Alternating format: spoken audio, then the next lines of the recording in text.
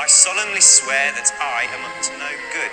Messrs. Mooney, Wormtail, Padfoot and Prongs are proud to present the Marauder's map. If you succeed tonight, more than one innocent life may be spared. Expecto Patronum! Hey everyone, welcome to Hogwarts, a podcast. Hey everyone, welcome back to another episode of Hogwarts, a podcast.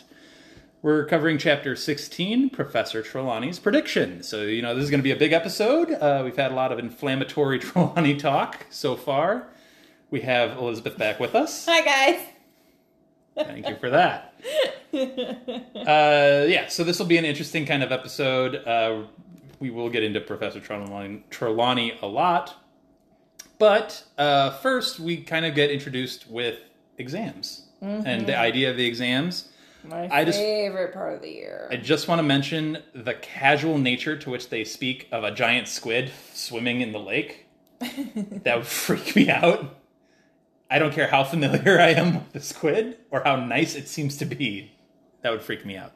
Anyway, so we get introduced to what the wizarding exams truly are. I like the abbreviations for them. I think they're funny. I like one. I'm not super thrilled with the other.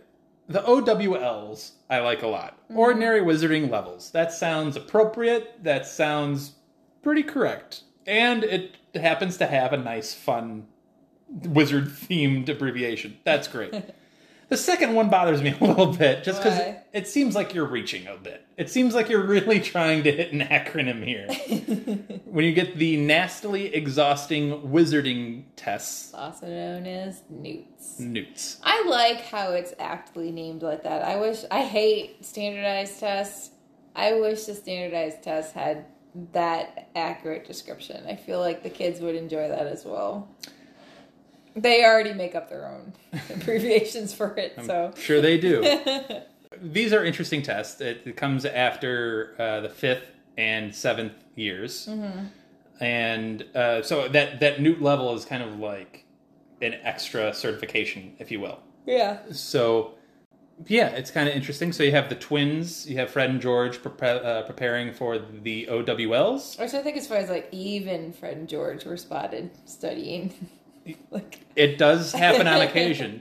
Even they felt the pressure. I'm sure Molly sent them a harsh reminder of don't screw this up.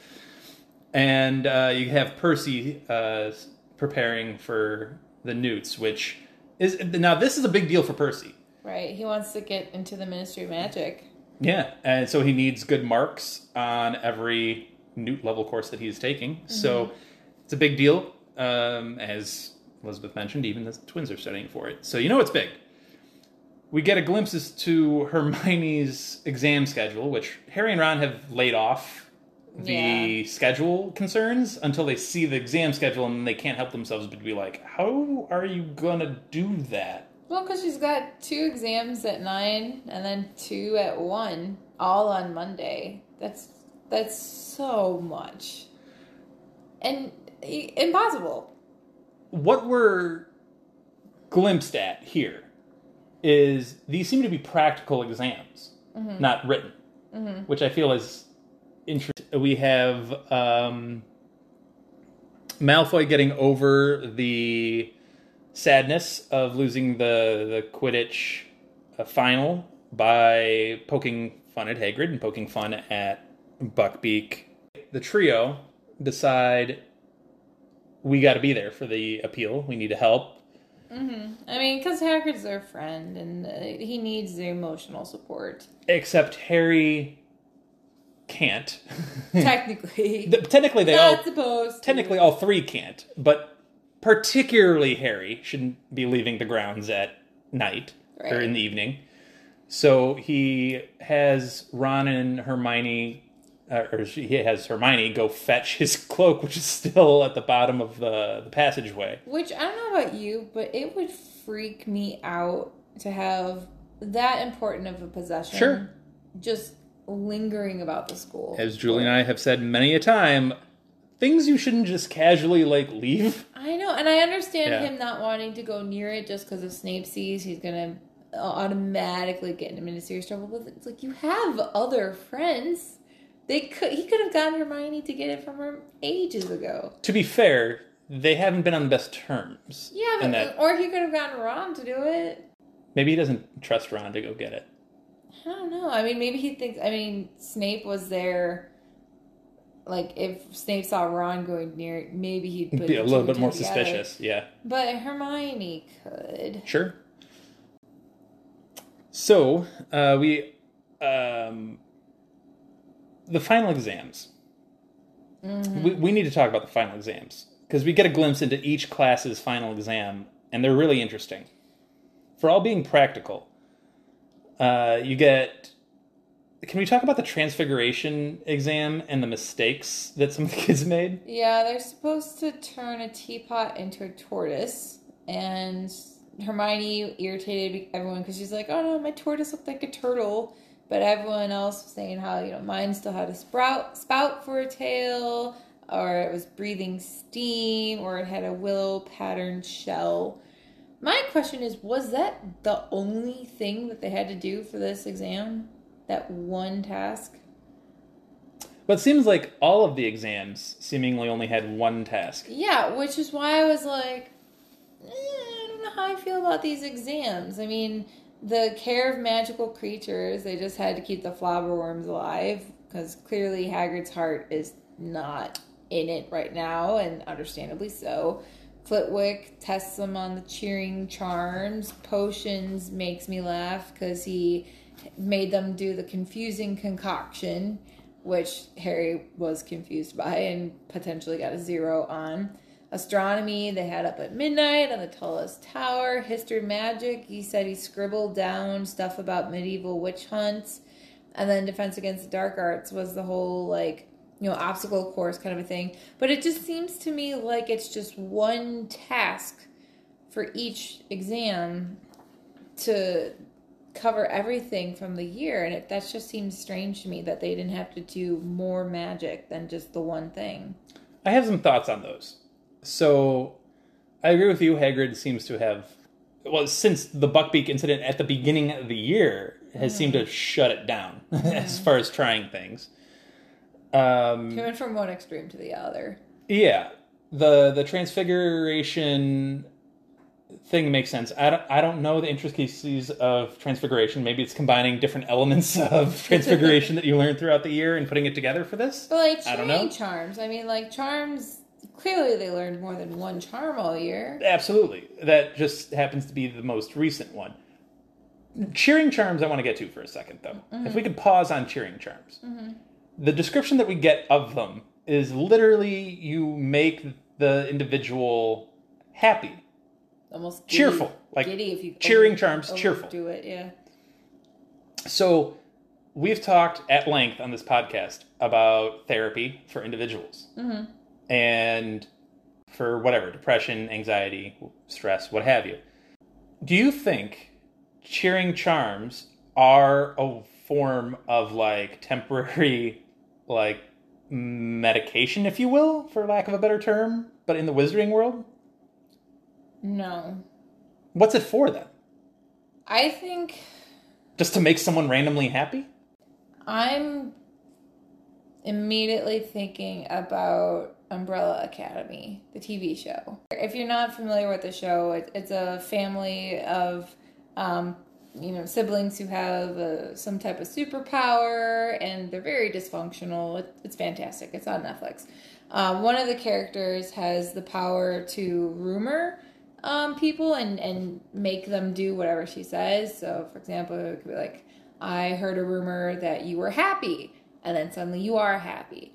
And that's where my brain's going with these cheering charms. If it's a forced happiness, but a fake happiness that is similar to putting a jinx on someone. You're thinking of it more of a nefarious kind of.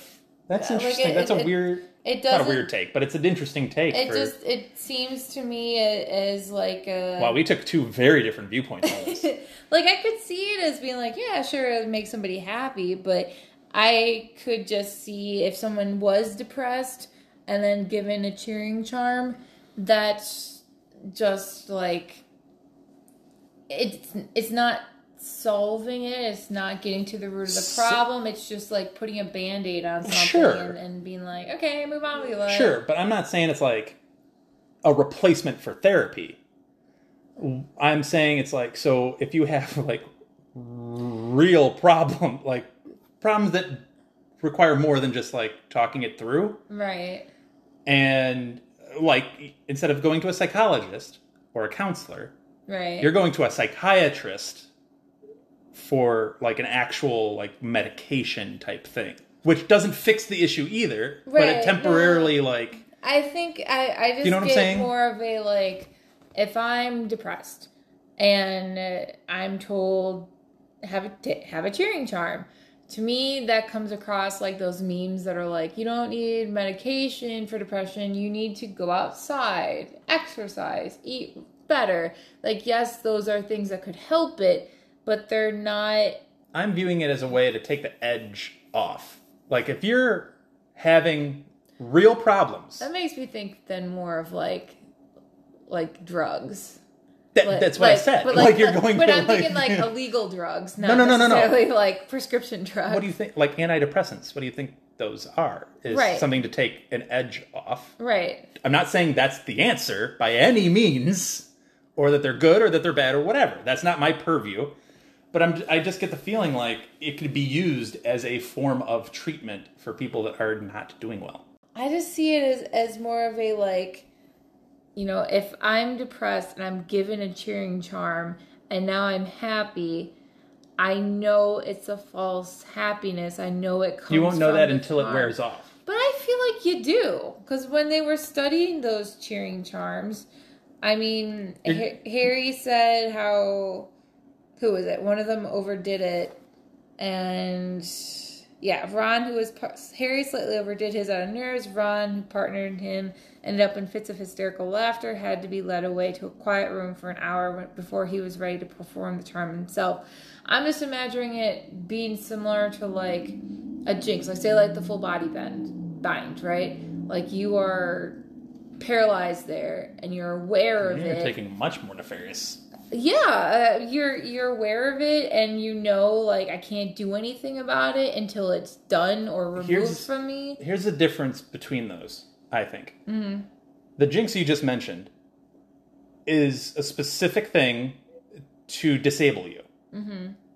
The cheering charm, if done well and done appropriately, like the full body bind, if you do that well and do that appropriately, the person is disabled. Right. If you do the cheering charm well, the person is just happy.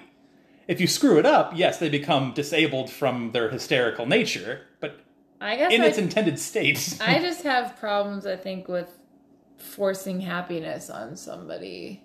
Because to me that seems just as nefarious as forcing pain on somebody. I think we're talking to the same... Let them feel what they want to feel. We're talking to the same point as what's the purpose here? Mm-hmm. What's the intended purpose? I have a hard time believing Flitwick is teaching something in a third-year level class for a nefarious result. Well, I mean, any charm, any of this stuff. I mean, remember when I was talking about the polyjuice potion? Like, that's not a can third-year level thing, though. I know. Well, yeah, that's true. But like in general, like it seems like a lot of magic, if in the wrong hands, you know, can be used very dangerously against them. And I could see the perks of having a cheering charm, but I'm also thinking again about Umbrella Academy. That character uses it on a little girl, is like, stop crying, cheer up. Like, that kind of thing to me would be like, you are taking away that humans, like, ability to feel what they want to feel and control of themselves. It seems weird to me. Don't get me wrong, I get what you're saying. Uh-huh. I do. The problem with that is you could, like you said, you could apply that to any type of magic across the board. You're forcing something to choose somebody. That's what I'm wondering, like, where this comes, well, like you said, where does this come into play? I could see it being used with mental health. Like, then you're just disbarring the whole, like, transfiguration is an awful thing. Mm-hmm. I don't know. It's, and that's a whole subject, is you're turning something into something else against its will. I took it in a darker way than you did. Yes, you did. I don't know. You guys let us know. What do you think of cheering charms? Give us some feedback. That was a more intense discussion than I thought we were going to have on cheering charms. Let us know what you guys think. I do want to get to some of the other classes. The Defense Against the Dark Arts. The Defense Against the Dark Arts one is, yes. That's interesting. Here's my thing on the class. I think it's the most effective final. Because to your point at the start of this... It covers more than one little thing. It covers more than one thing that you have clearly learned throughout the year. Right. I'll give Lupin that. Here's the thing with Lupin's lessons. And I get that this is the nature of Defense Against the Dark Arts. To be fair, that is literally what it is. But Lupin's lessons have a real fine line of it can go well, and it usually does, to Lupin's credit. But these are lessons in classes and a final that can go very badly. Like, Ron let, I believe, a hinky punk get him, like, waist deep in, like, some quicksand type thing. Yeah. Like, we learn through Lupin's lessons that, like, red caps kill people. Hinky punks kill people. That's what they do. That's their nature. And you're literally intentionally putting kids in a dangerous situation. Which is Hogwarts' motto. I get it. And I get that Lupin's lessons all go well and everything's happy and everything's fine. But they can go very wrong. Yeah. I mean, I suppose that's also why he does one at a time, so he could really be focusing. Like, I could see him just strolling along on the outside of this obstacle course and checking. And he puts him in a cabinet with a boggart. No, it's an old, an old trunk. Climb into an old trunk and battle with it. But yeah, I mean, he's still on hand. It just gets me with Lupin about, like, his lessons. They run a very fine line. They can go very, very well, and they can go very, very wrong. But that's the magic of Lupin, I guess. Yeah. That things just tend to Hermione does perfectly until the Boggart. How do we say it? I said boggart, but the pronunciation is up in the air. Yeah. Hermione's, though, I love to see the visualization of the fear of failure. Her boggart is McGonagall. Saying that she's failed everything. Kinda. It's McGonagall, kinda. Which is interesting. Well, because like in that chapter, you guys had talked about how, I forget who was your guest at the time, but you guys talked about, like, how do you visualize something that's not, like... Julie talked about that. Yeah, like how not just, like, a spider is easy to picture or a banshee or whatever, but something that's not tangible, like, being abandoned or failing or never being loved or like being those out in the types of ocean things. Or like heights. Like those types of things. Yeah. Like, how do you visualize it? And me, I am definitely one of the people who fear failure and feeling stupid. So like having this visualization of it was like, for me, for young Elizabeth, when she first read this book, it was like, oh, that's how it comes across. To be fair to Hermione, that's perfect timing for this particular issue because she's just done final exams and she hasn't necessarily gotten grades yet. She's had more exams than anybody else. And she hasn't gotten grades back yet. Yeah. So if she sees McGonagall and she says, oh, you failed this. Yeah. That hits deeper because you can't logic yourself out of that. That could be real. Yeah. You know what I mean? That's an interesting timing, and the whole thing was an interesting use. As they're coming away from Lupin's, that's where they see Fudge. And he says he's here for, the hippogriff situation, and they see the executioner. And Ron is like, you might not have an execution. They got the axe ready. This isn't justice. And Hermione's like, your dad works for the ministry. You can't just go saying things like that to his boss. Like, you could get your father in trouble. And, as long as we argue the case well, then they can't possibly execute Buckbeak, ... And Harry's like, he can tell that Hermione doesn't believe what she's saying. And I think this is one of those times when you're young and you're reading this and you're still experiencing the world that you're faced with the fact that justice doesn't always prevail. You know, like there are some unjust things that occur in the world, and even if all evidence points to like it should go this way, but it doesn't always. Things aren't always black and white. Things aren't always good versus evil, but it's still worth fighting for. So there's a lot going on with this Buckbeak case. Mm-hmm. Yes, you have. You're led to believe in this book.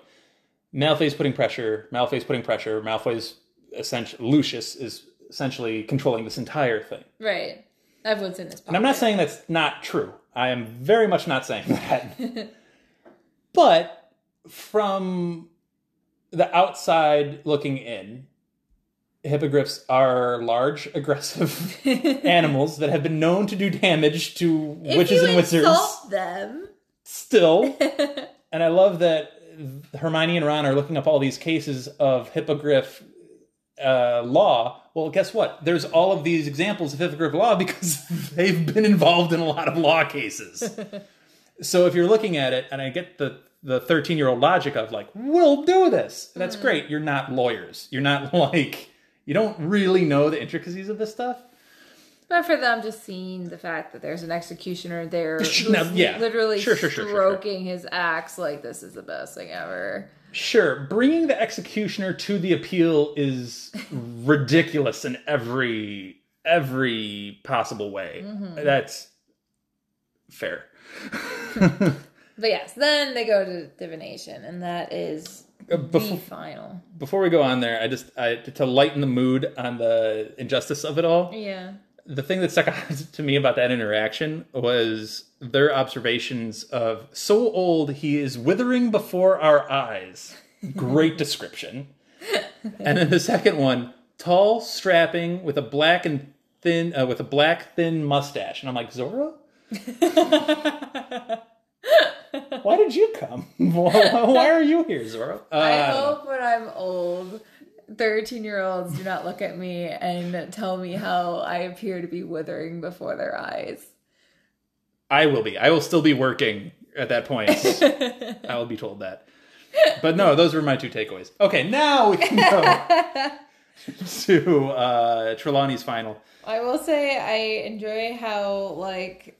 Okay, so obviously her final is look into the crystal ball, like she said she was going to do, and see what you can see. Yes. And poor Neville is trying to cram before the final, and he's like, does anyone see anything in the balls? They're like, nah, no one's done it. So it's just kind of like, okay, well, this goes back to my practical exam thing. Mm-hmm. To Trelawney's credit, all of the professors have done practical exams. Right. None of them have done written. Right. So, well, other than history and magic, but like, how else could you do it? Right. But other than that one, nobody else has done a written exam that we are aware of. Right. So even though Trelawney is aware, and as she says at the very beginning of her very first lesson, like, you either have this or you don't. Right. I feel like a practical lesson is a disaster waiting to happen. You know, you just gave me an idea. Like, if I were to approach these exams, since, I mean, like, I understand, like, Lupin's had the best covering the whole year, but if you wanted it to be, okay, so let's say Transfiguration, like, as long as there's a certain level of difficulty, and you could give choices, is what I'm trying to say very badly. But, like, if there was, like, with divination of, okay, you could either try seeing in the crystal ball or the tea leaves. I'd make it simpler. You pick which one you want to do. I'd make it even simpler than that. If you're charms or transfiguration or defense against the dark arts, you have a written and a practical. 50-50. Because that's fair and doable. Divination, if you have to have a practical and a written, I would do a practical and a written, and I would curve it. I would have like 75% of the test count for written. Okay. And like 25 for the practical part. Or some percentage thereof, because if I'm Trelawney and I'm looking at this, I know that most, if not all, will get for better, like a 0 on the practical. Because they're not seers. Because they should probably get a 0 on the practical. So I would weight it. Which also makes me wonder, yeah, because like with how she grades it now, like how do you grade this? Are you supposed to wait to see if the prediction comes true and then be like, okay, A+ to you and not for everyone else? You know, like, I'm assuming she does it to her fault, but honestly, other than how I literally just explained it, I don't see her grading it any other way of just like, are you actually showing me that you have at least tried to grasp this subject? Are you making some sort of actual effort? Are you taking this somewhat seriously? And so that's a subjective way of doing it, and it's a terrible way of doing it. Right. But other than that, I don't know how you would do this. I think her way of grading it tends to be more of, which possibly is the bias of seeing it through Harry's eyes, but the more gruesome it is, the more horrific it is, the more interested she's in on it, and then the better grade you get. I will say this, and as an English teacher, I think I've probably told you this story. Okay. But let's be real about it for just a second. When we were in school, and I could point to one teacher particularly that I remember doing this for. He was an English teacher. It was my Brit Lit class, my senior year. And he gave us this assignment. And we figured out at some point. Oh, I do know this story, yeah. That if we wrote about like something nerdy, let's say, he would grade up for it. Didn't necessarily have to be better than someone else's, but just the topic matter alone would boost my grade a little bit. So we leaned into it, and we started doing that, and we leaned towards that teacher's preferences, and we got better grades for it. You know what's funny? It's not an unreal thing. I've done that too in college. I had an English professor who, well, let's just say that she was more interested in stories that got a little more X-rated, which was interesting. And so if you wrote your papers, you always made sure bring up that certain topic, and feminist ideas. She was also would push those, so you do that too. But I don't know. I think like her way of looking into it. Obviously, Trelawney's version is exaggerated from what we're saying. Right. But it's also a book. So kind of has to be. Well, I just think it's funny, like with Harry, he says hippogriff, and she's like, ooh, okay, well, you know, does he appear to have his head? No shadowy figure raising an axe behind it, writhing on the ground, no blood, no weeping Hagrid. And he's just like, no, it's fine. It's fine. Oh, okay, guess you did your best. Like, she clearly wants the drama, and that's been her thing this entire series. Also, I mean, let's be real. If we're predicting what's about to happen to that hippogriff, it's more accurate. But then that makes me wonder, like, okay, well, how is she going to grade it? Is she going to wait to see until the end of the day? Does Buckbeak live or die? No, I think maybe. I mean, she could do that, I guess. But if I were her, I would probably, that's not a 0. I'd probably give it a barely passing. That's probably how I'd grade it if I were her. Yeah. Clearly you weren't doing it, but I give you props for at least, like, trying to put a real, like, spin on it. Yeah. Like a real possible thing. Anyway. At least Harry did that. I think Ron didn't. He said he just made stuff up. Which he can see through that. Right. Which at least Harry's, it's related to something that's going on right now. But I do like her telling everybody, you know, don't tell anybody else what you saw, because bad things will happen. Dun, dun, dun. So we're running long, but we still have to get to the actual title of this chapter, which is her prediction. Professor Trelawney's prediction. I will say I do enjoy the plot device of having Trelawney suddenly go out of alphabetical order in terms of seeing the students, so that Harry can be the last one to see, because Ron went before. Weasley went before Potter in this case. I'm just going to throw this bomb into here, and I'm just going to throw it and watch whatever comes out of it. Mm-hmm. What if, when she saw that she had to do crystal ball reading, Harry had to be the last one? I highly doubt that. What if she did look in a crystal ball and was like, I have to do a crystal ball reading for the final, and Harry has to come last?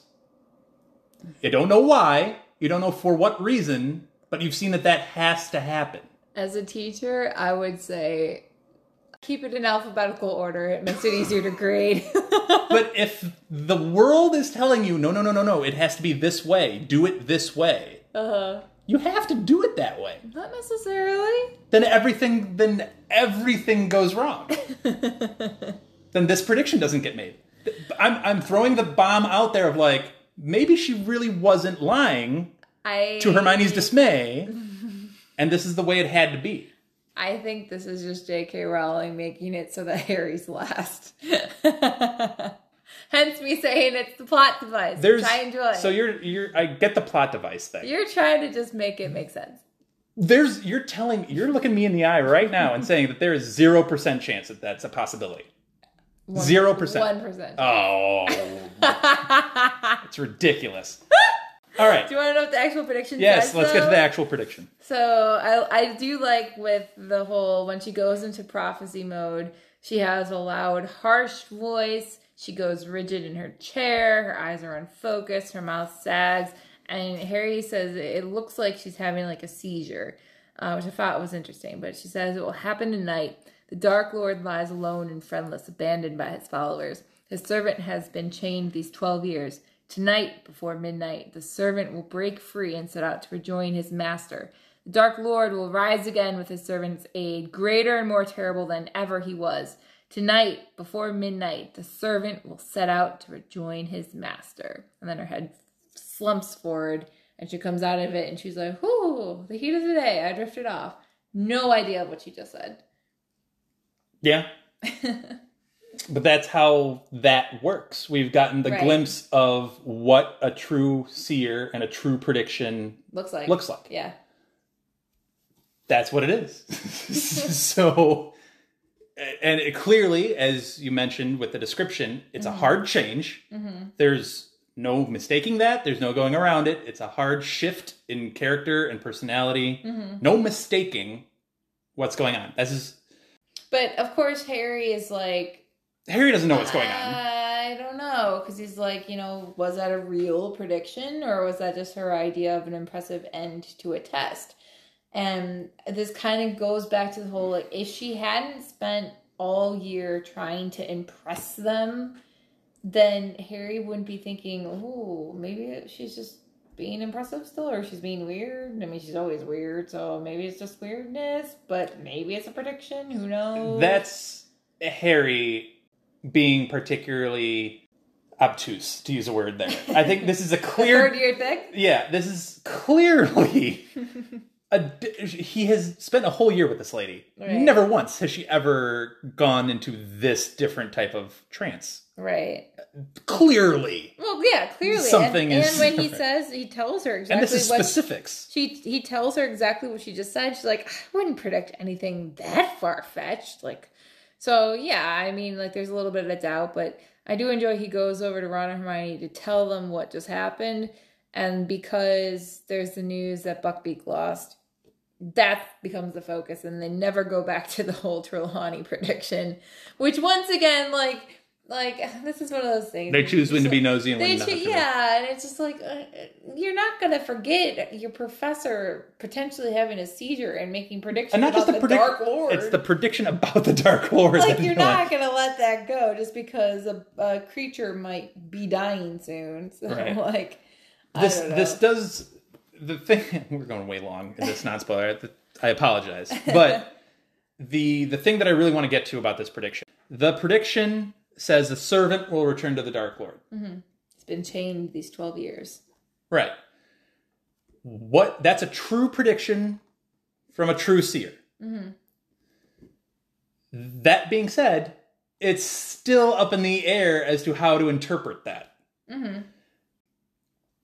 You're looking at a crystal ball, and you're seeing a big black dog in the crystal ball, or the tea leaves, or whichever prediction you're saying Trelawney should interpret.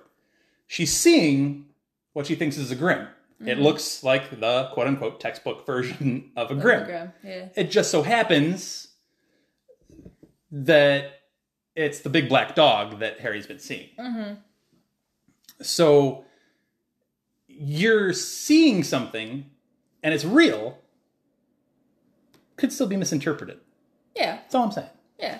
But yes, we can get back to it in the spoilers. Okay. But I just find it interesting. So, really quick, the trio gets down to Hagrid's hut. Yeah. And, Hagrid's like, you shouldn't be here, trying to kick him out. I mean, he's a mess, though. He can barely take care of himself. Sure. He's saying he's got Buckbeak out back because trying to enjoy the fresh air and all of the things before the incident happens. Mm-hmm.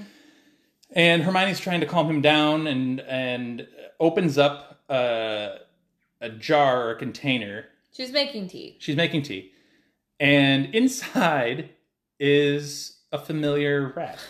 It's Scabbers. And he's not happy to be found.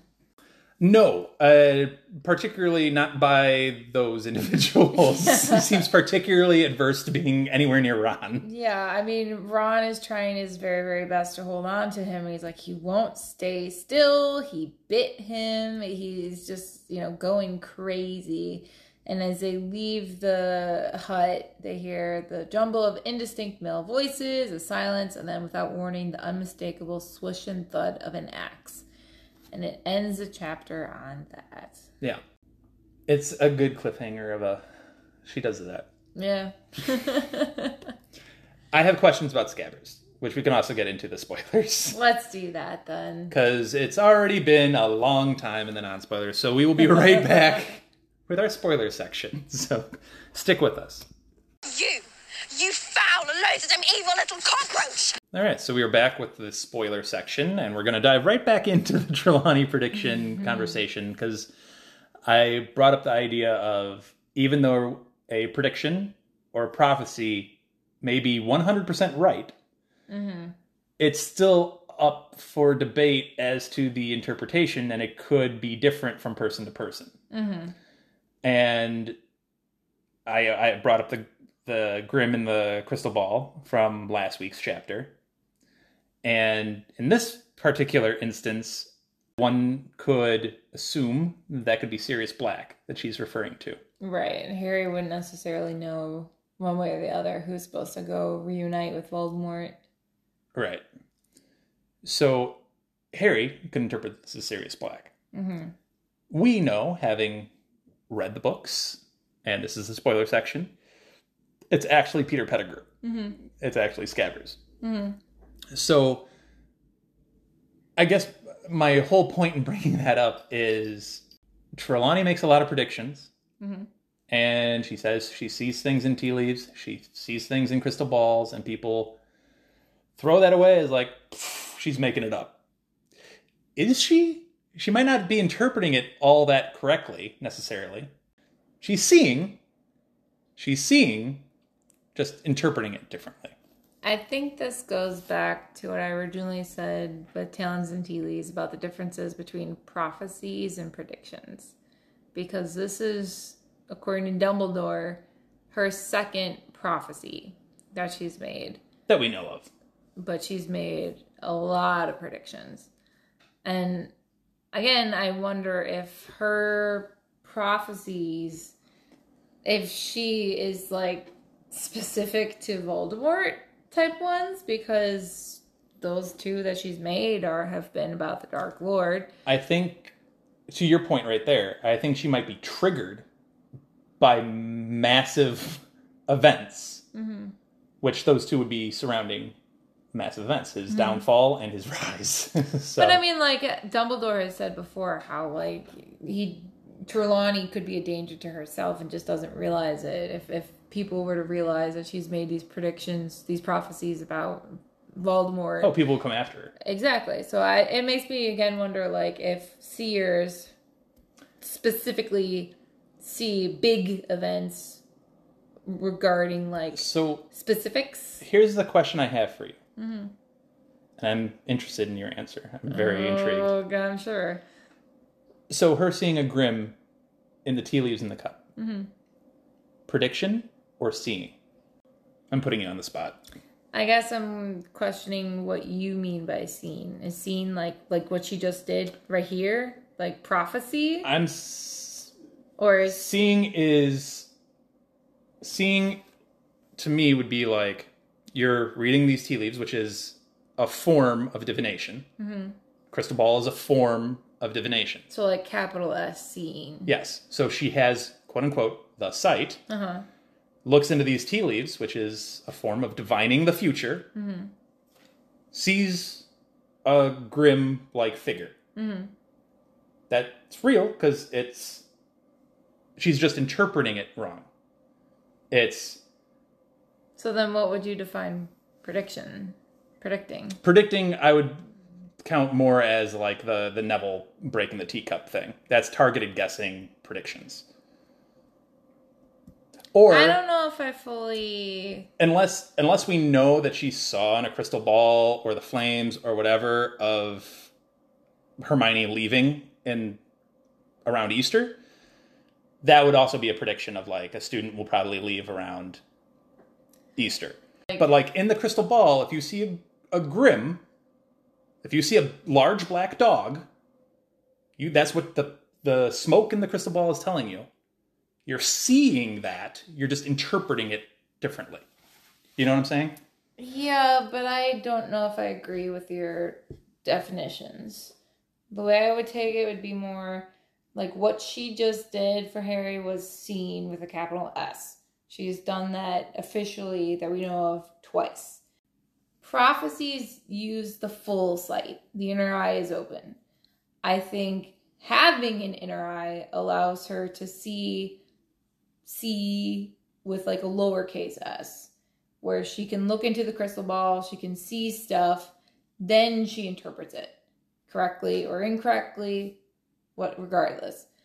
I think that is like what she used to determine someone's going to be leaving at Easter, or someone, Lavender's going to get bad news, Neville maybe is breaking his cup, maybe that's in that level, or maybe that's even a lower level of just using common sense. But I think, like, because she has the inner eye, she can do better with looking into the crystal ball, looking at your palms, looking into the tea leaves, and actually identifying stuff. And then, yes, has to interpret one way or the other.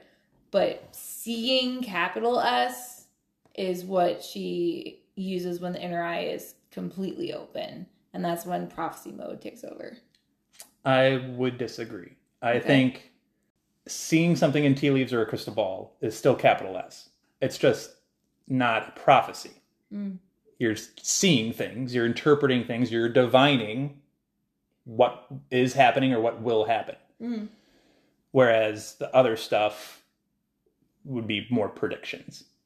I think it's just what type of seeing are you doing, but you're still seeing capital S. Does that make sense?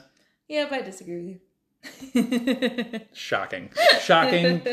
I'm standing alone on a hill by myself on every Trelawney thought I've ever had. Let us know. I'm not saying that she's not skilled. She clearly does have the skill. But I think that her prophecies is when she's being a real seer. I think that's what she's defined by. But I don't think that's the completeness of it. It's an aspect of it. Let us know. Let us know what you think. What seeing with a capital S is and what it involves. Clearly we disagree. So let us know what you think. Hit us up on Twitter and Instagram and just let us know. What else did we want to get to in the spoiler section? Well, what I will say with the vagueness of her prophecy or whatever, like you're right, that because it's not specific and it can be interpreted.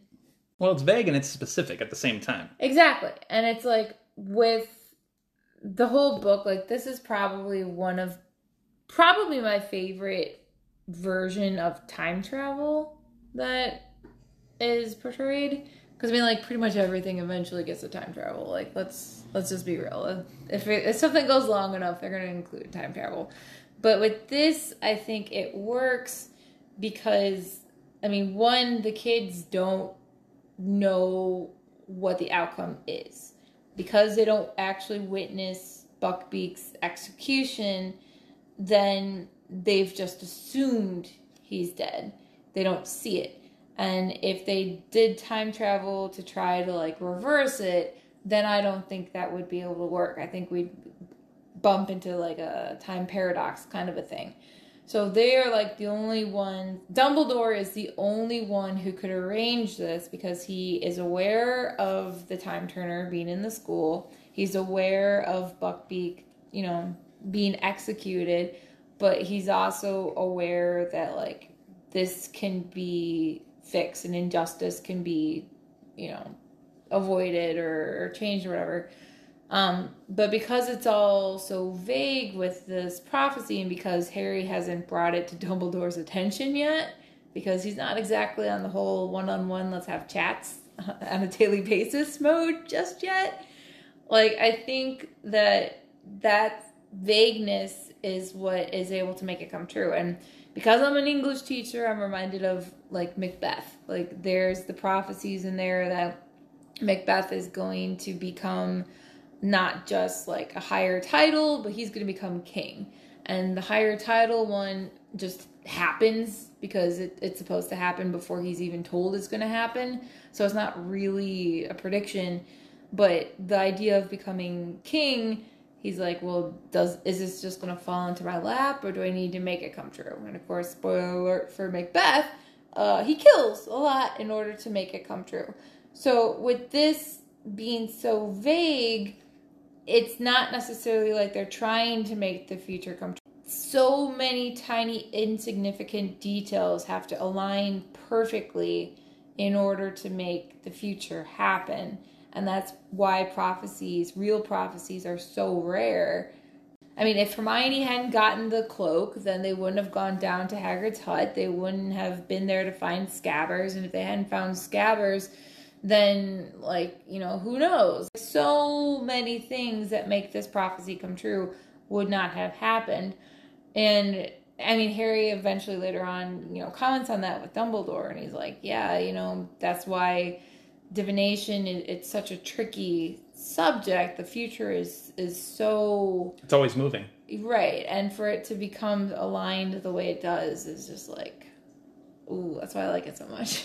It's always moving, but it's that argument of like fate almost. Mm-hmm. It's like no matter what you do or which route you end up taking, you'll ultimately end here. Right. So that's kind of what a prophecy is, except this is also, like I said, it's vague, except if you know it. If you know the answer, it's actually extremely specific. Right. I mean she specifies, Voldemort's been alone and friendless. We know that. He's been abandoned, right, because everyone thinks he's dead.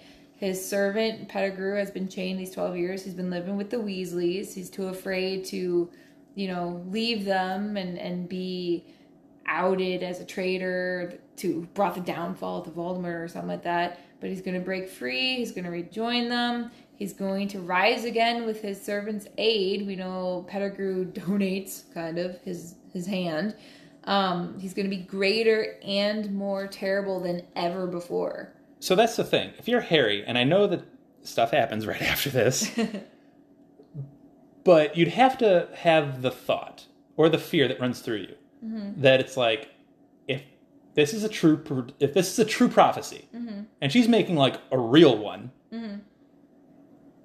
that's alarming because it would theoretically come true, and she's talking about the Dark Lord rising again. Right.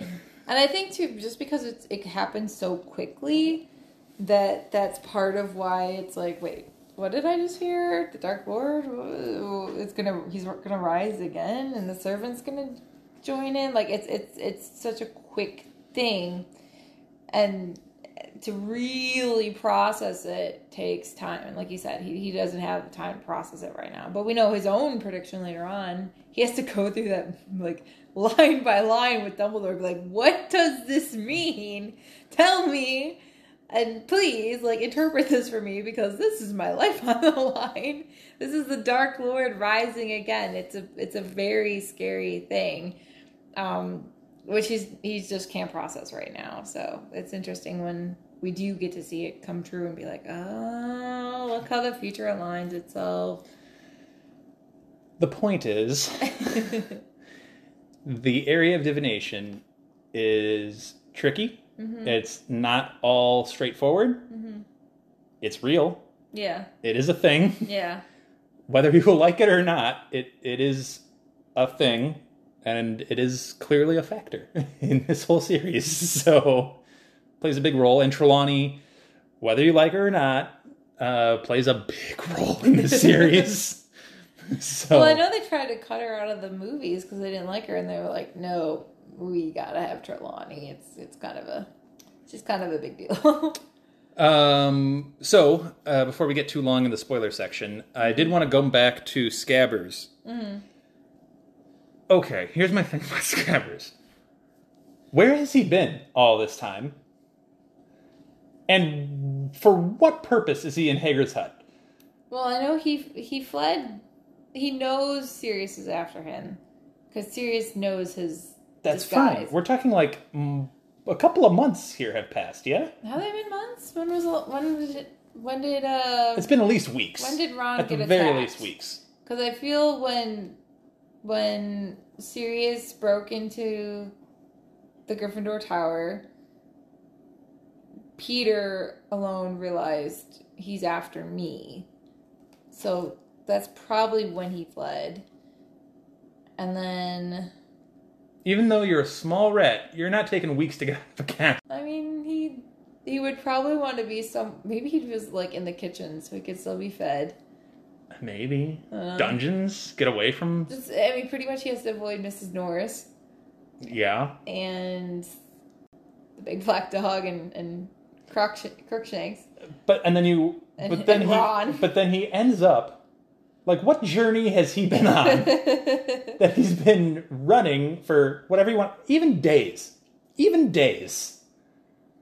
Days, weeks, months, whatever. Yeah. But he's been on the run after being attacked, and he ends up in Hagrid's hut.